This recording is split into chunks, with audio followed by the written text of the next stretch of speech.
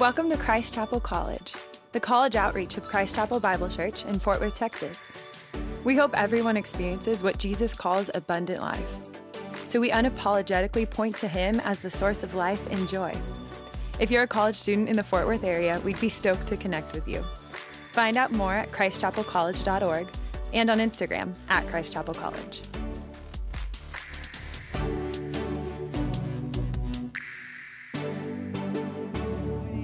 Nathan or Nate, not Nathaniel, contrary to popular belief. But I'm one of the pastors here on staff with Christ Chapel College, just like Ben said, and I'm just stoked that I get to be up here with you this morning and share this morning together. But I'm going to recap kind of where we've been. Obviously, you can see the big Hebrews written right there. This year, we're going through the book of Hebrews, which is awesome, and I'm glad that we're doing it. It's going to bleed into next semester because we're going to take our time through it because there's a lot in there. And if it's your first week joining us, and you're wondering, okay, like, am I missing out on something? Like, how far in are we? You haven't missed much. I'm about to give you a recap of where we've been and where we're going. And if you have been here, it'll be a nice little refresher for you. But we started off 2 weeks ago, jumping into chapter 1 of Hebrews, and we saw Jesus introduced as the Son of Man, the exact imprint of God, the radiance of the glory of God, like God in every respect because He is God. And today, we're in chapter 2. Told you haven't missed that much. Chapter 2 is going to show Jesus like us in every respect. It's a direct contrast to chapter 1, which highlights who He is as He relates to God, like His divinity, His holiness, like this divine figure, this awesome, glorious being. But today, we're going to see how He relates to us, and it's going to highlight His humanity, and really, it's going to set the tone for the rest of the book of Hebrews, which kind of introduces Jesus to us as a human being, a man, like 100%, not just fully God, but also fully man, someone who breathed like us, felt like us, hurt like us, and I'm glad that we get to be here. And last week, by the way, we talked about the great salvation we have in Jesus. It was great. Brett sang a song that he wrote. We all cried. It was amazing. But before we jump in, we'll be in Hebrews chapter 2, verses 5 through 18, by the way, if you need to start flipping there. But before we go in, just to provide a little more background on the book of Hebrews, this book was written to next generation Christians, meaning it was written to a group of people who didn't get the opportunity to like physically interact with Jesus.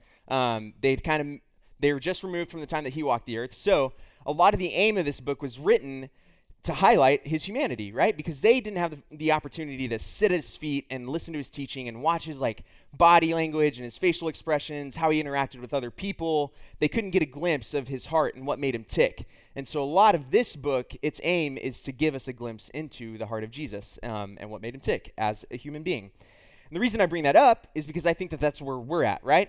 We're a new generation of people far removed from the time that Jesus walked the earth, who don't have the opportunity to physically interact with Jesus. And I think, as a result, it can be seriously easy for us to miss out on who Jesus is, to get a full picture of who He is. And if I'm being honest, I do that often, right? Like, it's hard for me to remember the full view of Jesus and His heart for me, the fact that He's like God, but at the same time was a human being. And as a result, I forget that He can relate to me, right? That He's like walked a mile or two in my shoes and knows where I'm at and knows what the human experience is like. And again, if I'm being honest, a lot of honesty will come out today from me, by the way. There are moments in my life where I hesitate to run to Jesus because I forget this, right? Like, I think He's going to be ashamed of where I am because I became that person that I swore I would never be, or did that thing that I swore I would never do. You get that situation, like breaking that promise that you swore you would keep. And more often than not, like even this past week, guys, the past week and a half, I've been sitting in this idea that I like am stuck in some sin in the situation that I feel like I can't escape. Like I'm in too deep. It's complex. There's no way He can help me out of it. And I found myself thinking either A, this is something that I have to fight on my own, and I've got to figure out how to get out of it by like gritting my teeth, making things happen, pulling myself up by the bootstraps, trying again, or B, like I feel like I'm in too deep. Things are too complex. Like the Lord's just going to leave me hanging in this. It's like, sorry, Nathan, but you have to deal with this now. Like there's no redemption from this. Like this is where you're at. Obviously, those are just lies. And I'm sure a lot of y'all can, relate to that. But here's the reality. I think the moments in life when we feel alone, particularly like exposed and afraid, and like the walls of life are just crumbling in. Life gets heavy. We find ourselves in situations that seem impossible to climb out of. We tend to believe one of two things. I think that we either start to believe that God can't help us in those situations, or that he just simply won't. Like he either doesn't have the capability to help us, or he just flat out doesn't have the desire to do so. And maybe somewhere along that spectrum, the thought comes up of, man, like there are so many people in this world. How could the God of the universe take notice of like me and know exactly what I'm going through, the complexities of the situation? Like there's billions of people in this world. Like how could he take notice of me? Or like similarly, like, man, there are so many other people who have earned like God's favor and respect. Like Francis Janun, like he's God's favorite, I'm pretty sure.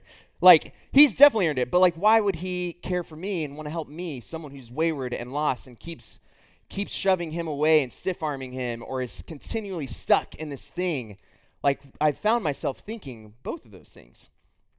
And I think when we believe one of those things, wherever we land on that spectrum, I think that we're missing out on the full scope of who Jesus is, what his heart is for you, and what he has the power to do, right? I think that we are leaving life and freedom on the table when our mind and our heart starts to go to that place. So basically what we're going to address today is like, what if I told you that our God actually both can and will? He has the capability to help you and also the desire, and he knows exactly what kind of mess you're in because he's been there himself, and he knows exactly how we feel in the turmoil that we're experiencing, and that there is no too deep that he can't pull you out of. So here's what I want to do. We're jumping into Hebrews chapter 2, verses 5 through 18, and we're going to dive into this passage, and we're going to pull from it 4 characteristics of Jesus, 4 attributes of Jesus that I think answer that kind of question and show us what his heart is, what he has the power to do, and how he relates to us. And again, I think it's going to set the tone for the rest of our time in the book of Hebrews. And there's going to be a lot here. We kind of have a mouthful of a passage today, so we're going to break it up bit by bit. And again, we're just going to highlight 4 characteristics of Jesus. So with that said, we are jumping into Hebrews 2, verse 5. And it says this: "For it was not to angels that God subjected the world to come, of which we are speaking, but it has been testified somewhere. What is man that you are mindful of him, or the son of man that you care for him? You made him for a little while lower than the angels, and you've crowned him with glory and honor, putting everything in subjection under his feet."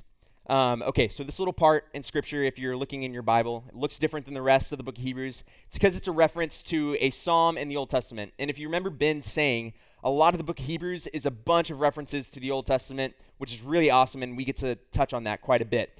But this particular passage is a reference to Psalm 8. And if you go and read Psalm 8, which I encourage you to do, it's basically, the psalmist is essentially saying, who are you, God, God of the universe, who created the heavens and the earth, created the oceans, the seas, the mountains, everything, that you take notice of me at the same time. And just about any commentary that you read on this, the first thing that gets highlighted is that the psalmist goes from talking about how God's creating the world, how he's in control of everything and has power over everything and all these majestic things, and then immediately moves to like, but what am I that you are mindful of me at the same time, that you care for me, and how astonishing it is that the God of the universe who made the heavens and the earth also takes notice of him. And that word mindful, I think, goes beyond just taking notice, right? Like I can stand up here on stage and look at this room full of people, and if I take the time, I can notice each one of you in this room.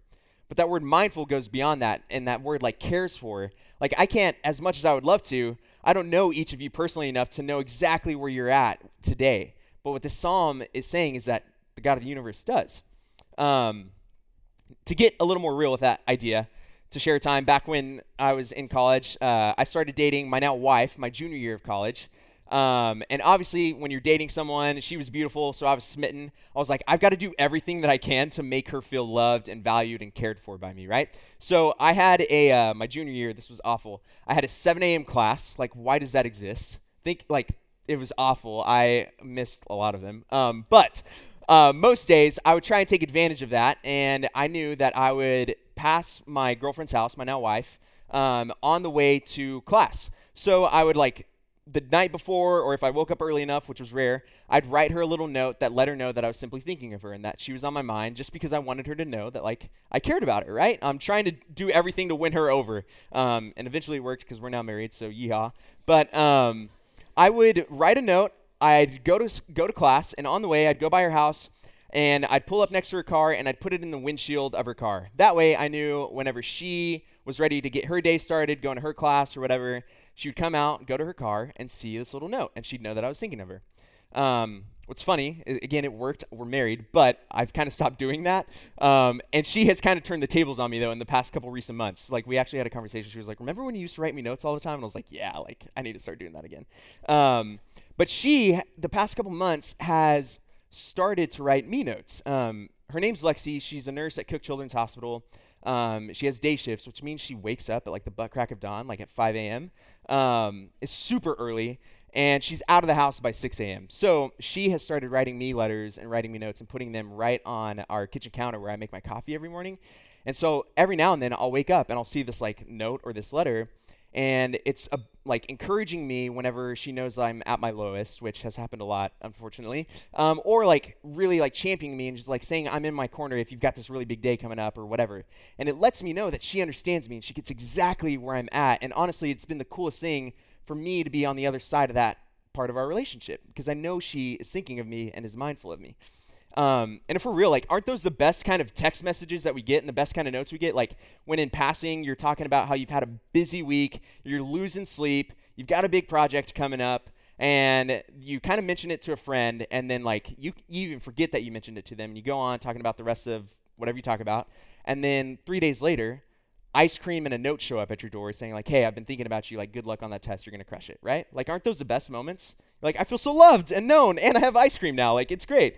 But, like, let's be real. As much as I would hate to admit it to my wife, and I'm glad she's not here for me to say this, but, like, I am not constantly thinking about my wife, right? As much as I would like to, and as much as I love her. And she's not constantly thinking about me.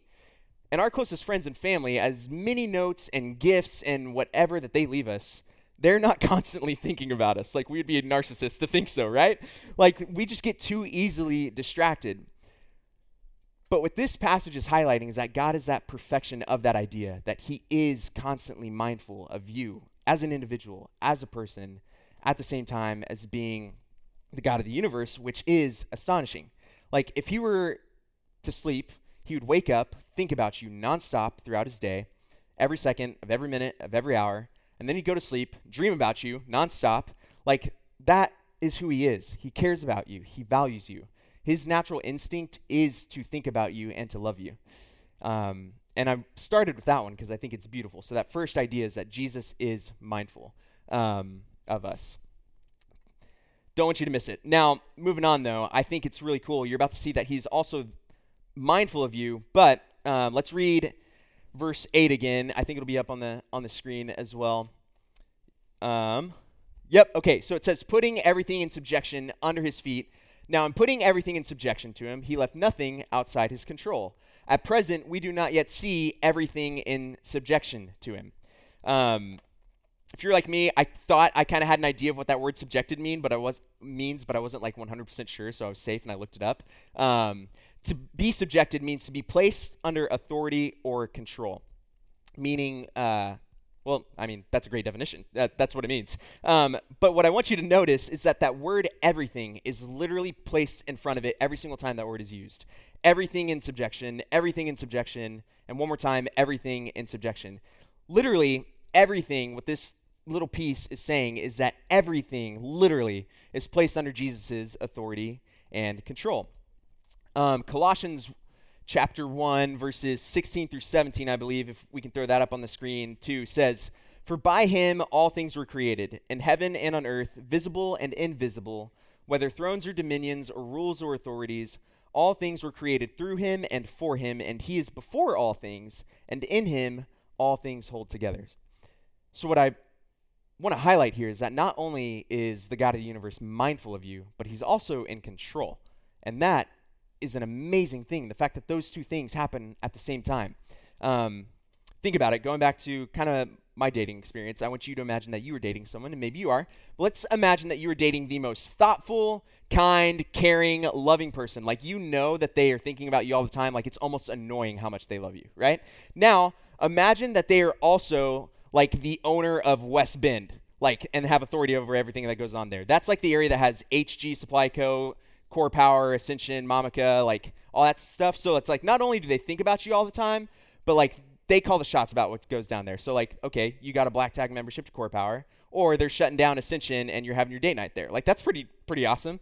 By the way, Ascension has a $12 cup of coffee, and that's kind of outrageous. I don't know if y'all knew that. It's just insane. Besides the point, but how beautiful is that, though, that the God of the universe, who is mindful of you, knows exactly where you're at, what you're going through, is also the one calling the shots. He is graciously governing everything about what goes on in this world.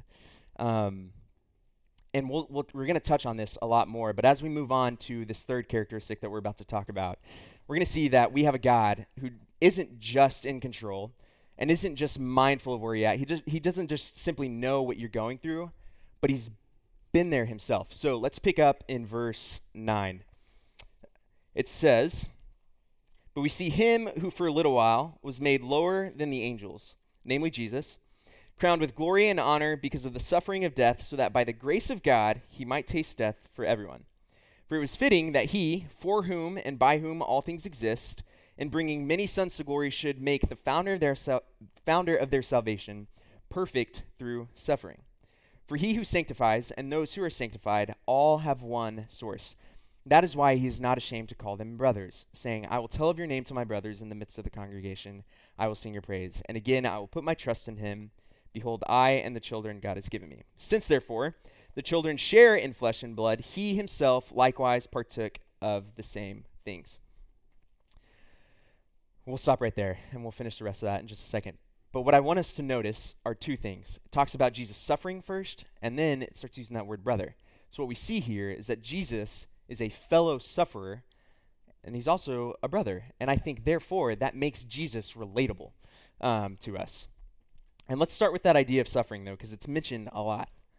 Like, let's be honest. Suffering is a real thing, right? Like, we have all experienced some form of suffering one way or another to varying degrees, but it is one of the harsh, unavoidable realities of the human experience, right? Like, I am sure if I asked you to, we could all raise our hands and say that we've all experienced suffering to some degree or another. But we, humans, as flesh and blood, will inevitably experience suffering at some point in our lives. It says that Jesus willingly likewise partook of the same things. He's experienced suffering to a greater extent than we could ever imagine. He was made low, suffered death. It says that he tasted death. And I don't know about you, but the part where it said he was made perfect through suffering sounds like it must have been an awful lot of suffering, right? Like, he was made perfect through suffering. It's just hard for me to wrap my mind around that. But the point is that he's been through it, right? Now, moving on to that word brother, because I don't want us to overlook it. It's tossed in there 3 times in those short few verses. I asked a buddy earlier this week, or maybe last week as I was preparing for this, I said, hey, dude, like, what do you think of when you think of an ideal brother? And he responded, he thought about it for a second. He was like, okay, I think of someone who gets me and who I can feel like myself around. I imagine us like eating together and laughing together, and I imagine someone who listens well. And another friend who I asked said, my brother's typically the first person that I call, right? Like the first person I call when I get in trouble or I find myself in a bind, because they're a safe place, because they either have, if they're an older brother, they've probably been through that experience before. They know what it's like to like have mom and dad kind of like looking over, you know, and it's like, yeah, we can't tell them, but like you go to your brother, like he's typically your first call. When you think of a brother, like they share a common ground with you. That's a relationship and a bond like no other, right? It's different from that of a sister, from a brother, from a mother, father, friend, whatever. Like the brother relationship is very unique. Brothers will cry with you. They will fight with you. Sometimes they'll even fight for you if you have a really good brother. And this word, brother, is the same word that Jesus uses to describe his relationship to us multiple times throughout the Gospels, Matthew, Mark, Luke, and John. And I can show you different ways in which he uses them throughout if you want to find me after. But I don't want us to miss that's the word he uses to describe his relationship with you and me, is brother. And I think it gives us a clear window into who he is and his heart for us. Now let's finish the rest of this passage here. So we've got, so far, Jesus is mindful, Jesus is in control, and then he's relatable. Picking back up in verse 14, it says, "Since therefore the children share in flesh and blood, he himself likewise partook of the same things, that through death he might destroy the one who has the power of death, that is, the devil, and deliver all those who through fear of death were subject to lifelong slavery. For surely it is not angels that he helps, but he helps the offspring of Abraham. Therefore, he had to be made like his brothers in every respect, so that he might become a merciful and faithful high priest in the service of God to make propitiation for the sins of the people. For because he himself has suffered when tempted, he is able to help those who are being tempted." Now, what I want to highlight here is that we see Jesus coming to liberate us from the power of fear and death. So this last characteristic, if you're taking notes that you can write down, is that Jesus is a conqueror and a liberator. Think of what those two words mean, right? Think of the word conqueror or destroyer as the picture is painted in the text. To conquer something means to overcome and take control of something, right? Now, to destroy something means to put an end to the existence of a thing by attacking it or conquering it. That's a crazy definition, right? Like, to destroy something literally means to put an end to, a literal end to the existence of a thing. And think of what we typically think of, rightly so, as the ultimate destroyer of things. Death, right? Like, death literally puts an end to the existence of things, like of life. It's the most feared destroyer. And that's why we hate it. That's why it sucks. That's why death stings. It makes us angry, it makes us sad, it makes us lonely, it makes us scared and confused because it destroys life. It puts a literal end to the existence of life. And life is beautiful. It's not meant to be destroyed. But death is the most feared destroyer. What this passage is telling us is that it's not the ultimate destroyer. Like, Jesus destroyed death. Jesus, in his own death, burial, and resurrection, put an end to the one that has the power of death. He destroyed the destroyer, and I don't want you to miss that and how significant that is, right? That should set us free. That should set us free from being slaves to the fear of death. You see, Jesus came, it says in Scripture, to seek and save the lost and save us and set us free from the pangs of death. One of my favorite verses is John 10:10, and it literally says that the thief came to steal, kill, and destroy, but I, this is Jesus speaking, came so that you may have life and have it abundantly. Friends, there is an enemy out there that we see in this passage who wants to rob you of life. But there is a good and gracious God who offers you a better way and offers you freedom from the things that are robbing you of life. You see, the God of the universe, this is what this passage is saying. The God of the universe came down to earth, wrapped himself up in skin to be beaten and bruised, to suffer the pangs of death. He was literally spat on and went to a cross so that he could set you free, right? And offer you life, to set you free from your inner turmoil, your guilt, your shame, whatever you're going through, your broken promises that you couldn't keep, the pits of life that you're finding yourselves in. That is what the God of the universe came down to set you free from. Because he loves you. It says he helps the offspring of Abraham. That is you and me in Christ. Verses 17 and 18, they tell us why he chose to relate to us in the way that he did, why he was made like us in every respect. We see that word brother again, so that he could pay for our sins. And remember that the payment of sin, it says for the wages of sin is death. But he took care of that. It says he tasted death for you and for me. And he came to destroy it. And I think that last verse, verse 18, helps show us that he gets it. For because he himself has suffered when tempted, he is able to help those who are being tempted. So far, we have Jesus is mindful, Jesus is in control, he is relatable, he can relate to us because he suffered, because he relates to us as a brother, and he's also a conqueror and a liberator. Before we put this text up for the day, I want to highlight one more thing in this passage, and it's in verse 17. It says, therefore, he had to be made like his brothers in every respect so that he might become a merciful and faithful high priest in the service of God. Now, again, this passage sets the tone for the rest of the book of Hebrews. You're going to see this word high priest a ton, and I'm going to let the big guns like Ben and Francis take care of explaining what that means and why Jesus is the perfect high priest. But today, I want to focus on that word faithful.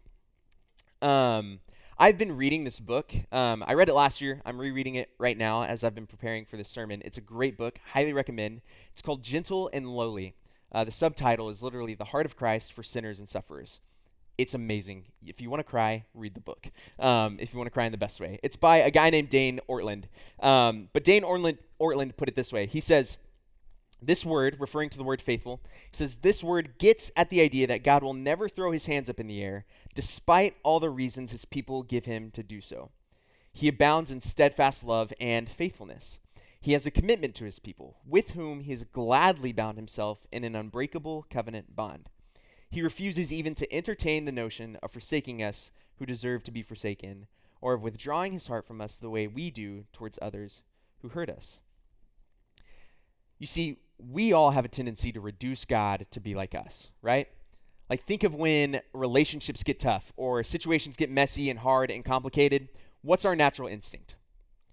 Our natural instinct is to throw our hands in the air and throw the towel in and like, all right, like, I don't know if this is worth it anymore. Like, this is hard. Like, is it worth me, like, still pursuing this thing or being in this thing? Because it's hard. Like, our natural instinct is to give up when things get tough, as much as we'd like to admit it or not. But God's bent, Jesus' bent, his heart isn't to just move away and run away and flee from it or throw in the towel, but to move closer, to step further into the mess with you. And it's saying he's not going to give up along with you somewhere along the way just because it gets too complicated or too messy or it's too much and too overwhelming. This word tells us that he's going to be faithful throughout. And God even describes himself this way throughout all of Scripture. If you read the Old Testament, you're going to realize that the heartbeat of the Old Testament is this phrase, he's abounding in steadfast love and faithfulness. Deuteronomy 7 verse 9 says, "Know therefore that the Lord your God is God, the faithful God, who keeps his covenant and steadfast love with those who love him and keep his commandments to 1,000 generations." Dane Ortland, in that book again, reflects on this same verse, and he says, now this does not mean that his goodness shuts off whenever it gets to generation 1001, right? But rather, it's God's own way of saying that there is no termination date on my commitment to you. You can't get rid of my grace to you. You can't outrun my mercy. You can't evade my goodness. My heart is set on you. And I think that's beautiful. But what do we do with this, right? So we see Jesus is mindful. We see that he's in control, relatable. He's a conqueror, liberator. Those are all great things. He's faithful throughout. But what does this mean for you as a college student right here, right now, today, right? It's a great, great question. My boy Dane Ortland, I'm going to quote him one more time. I love him, if you can't tell. And this will be the last time I quote him. But he says this. He says, God is not the sum total of a number of different attributes like pieces of a pie making up a whole pie. Rather, God is every single attribute perfectly. He is mindful, he is powerful, he is relatable, he is all those things, so on and so forth, in endless perfection. All of his attributes seem to be set out on his love for us, right? Like, meaning, like, his impulse is to love us. He is all of those things perfectly. And his desire, his heart, his very disposition is to invite us into overwhelming freedom and abundant life because of that love that he has for us. But again, what does that mean for us? What does that mean for you? What are you going to walk out of this room with? I hope you walk out of this room with just a truer understanding of who Jesus is and what his heart is for you. But I think that you need to know that this is a really good thing for you. Again, the fact that he is not only mindful of you, but also in control, not only relatable, but has the power to set you free from everything that you find yourself in, the sin patterns, the situations, everything that's bogging you down. He has the power to set you free and offer you life instead. I think what that tells us is that we can run to him in confidence, right? That when we're in those moments, when we think that we're in too deep or too far gone, that's when the idea of I'm going to figure this out on my own, or he doesn't get it, any of those ideas, that's when those stop and abiding in Jesus gets really, really sweet. Running to Jesus gets really, really sweet in those moments. I think it means that he's your first call, right? Like, going back to that idea of the brother. Like, who are you running to with everything that's going on when you find yourselves in situations that you don't know what to do. And just to give you a practical way, again, I told you there would be a lot of honesty in today.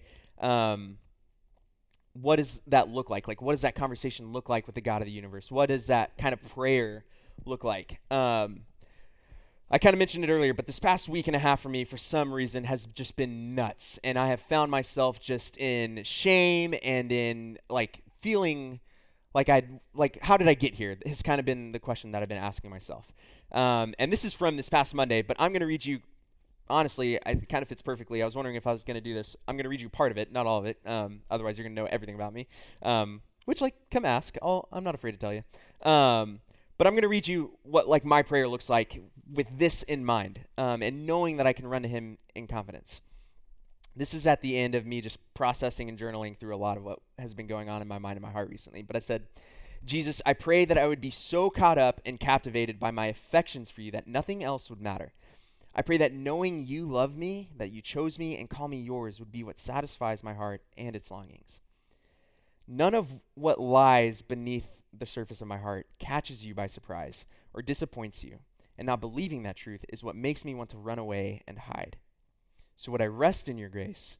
Would you lead me to the way of life and into your heart and realign my affections and satisfy these desires of my soul? I love you. Make that more true. I need you. Make this a bigger reality. I trust you. Help me do this even when I want to trust myself. And again, that's just a snippet. But guys, what I'm trying to say is that we have a God who loves us despite us and despite the situations that we find ourselves in. And that there is no too deep that he won't pull you out of, or no too far gone where he isn't already running towards you. So when you find yourselves in those moments thinking that there's no way that he can redeem this, there's no way, God, that you can fix this. When you find yourselves in those pits of shame and guilt and regret, whatever it is, remember that you have a God who climbs into that deep, dark pit and sits in the mud with you. He wraps his arms around you like a close friend or like a brother, holding you, caring for you, crying with you, and then he offers you a way out, saying, I have fought this fight for you. Come on into life and to freedom. You've been set free. Before I close, I'm going to read one more prayer to you, and this is another psalm, and it's a psalm of David, and David is described throughout Scripture as a man after God's own heart, and he's someone to look up to, someone to admire, someone, it's like, what does following Jesus look like? Go look at David in Scriptures. But he's also a man that is immensely broken, and he messed up multiple times. Like, there's a story where he slept with someone else's wife and then kills a man so he doesn't have to face the consequences of that man finding out later. Like, some really wicked stuff. And you'll see in the Psalms, a lot of the Psalms are his prayers, literally just in the entire scope of the human experience and the emotion that we feel, he's going through all of it and taking all of it to the Lord. And you'll see him, even when he's at his worst and feeling stuck and in shame, he's still saying, despite that, like, you are still good, God. Despite my brokenness, you are still good. Bless your name. So I'm going to read us a little passage from Psalm 103, just the first 5 verses. And if you want to, you can close your eyes and let me read it over you. You don't have to. But this is how we're going to close. Psalm 103 says, Bless the Lord, O my soul, and all that is within me. Bless his holy name. Bless the Lord, O my soul, and forget not all his benefits, who forgives all your iniquity, who heals all your diseases, and who redeems your life from the pit, who crowns you with steadfast love and mercy, and who satisfies you with good. Friends, you have a God who is mindful of you and knows exactly where you're at, who is graciously in control, knows what it feels like to suffer, and who has the power to set you free from whatever you feel trapped in. And my prayer is that we run to him. I'm going to pray. Lord, we love you, and we thank you for the opportunity to just sit in your word and get to know you more clearly and more truly. God, that is a gift. Would we never neglect it? God, I pray over this room, Lord, and that we would be captivated by your heart for us, Lord, and that we would get a true understanding of who you are and what you have the power to do, Lord, and that we would run to you whenever we're experiencing shame and feeling the weight of our brokenness and life is getting heavy, Lord. I pray that we would run to you and experience your grace and your rest and everything that you have to offer, that we would not forget all your benefits. God, we praise you that you redeem us and you are a God of restoration. Jesus, we love you and we trust you, and it's in your name that we pray. Amen.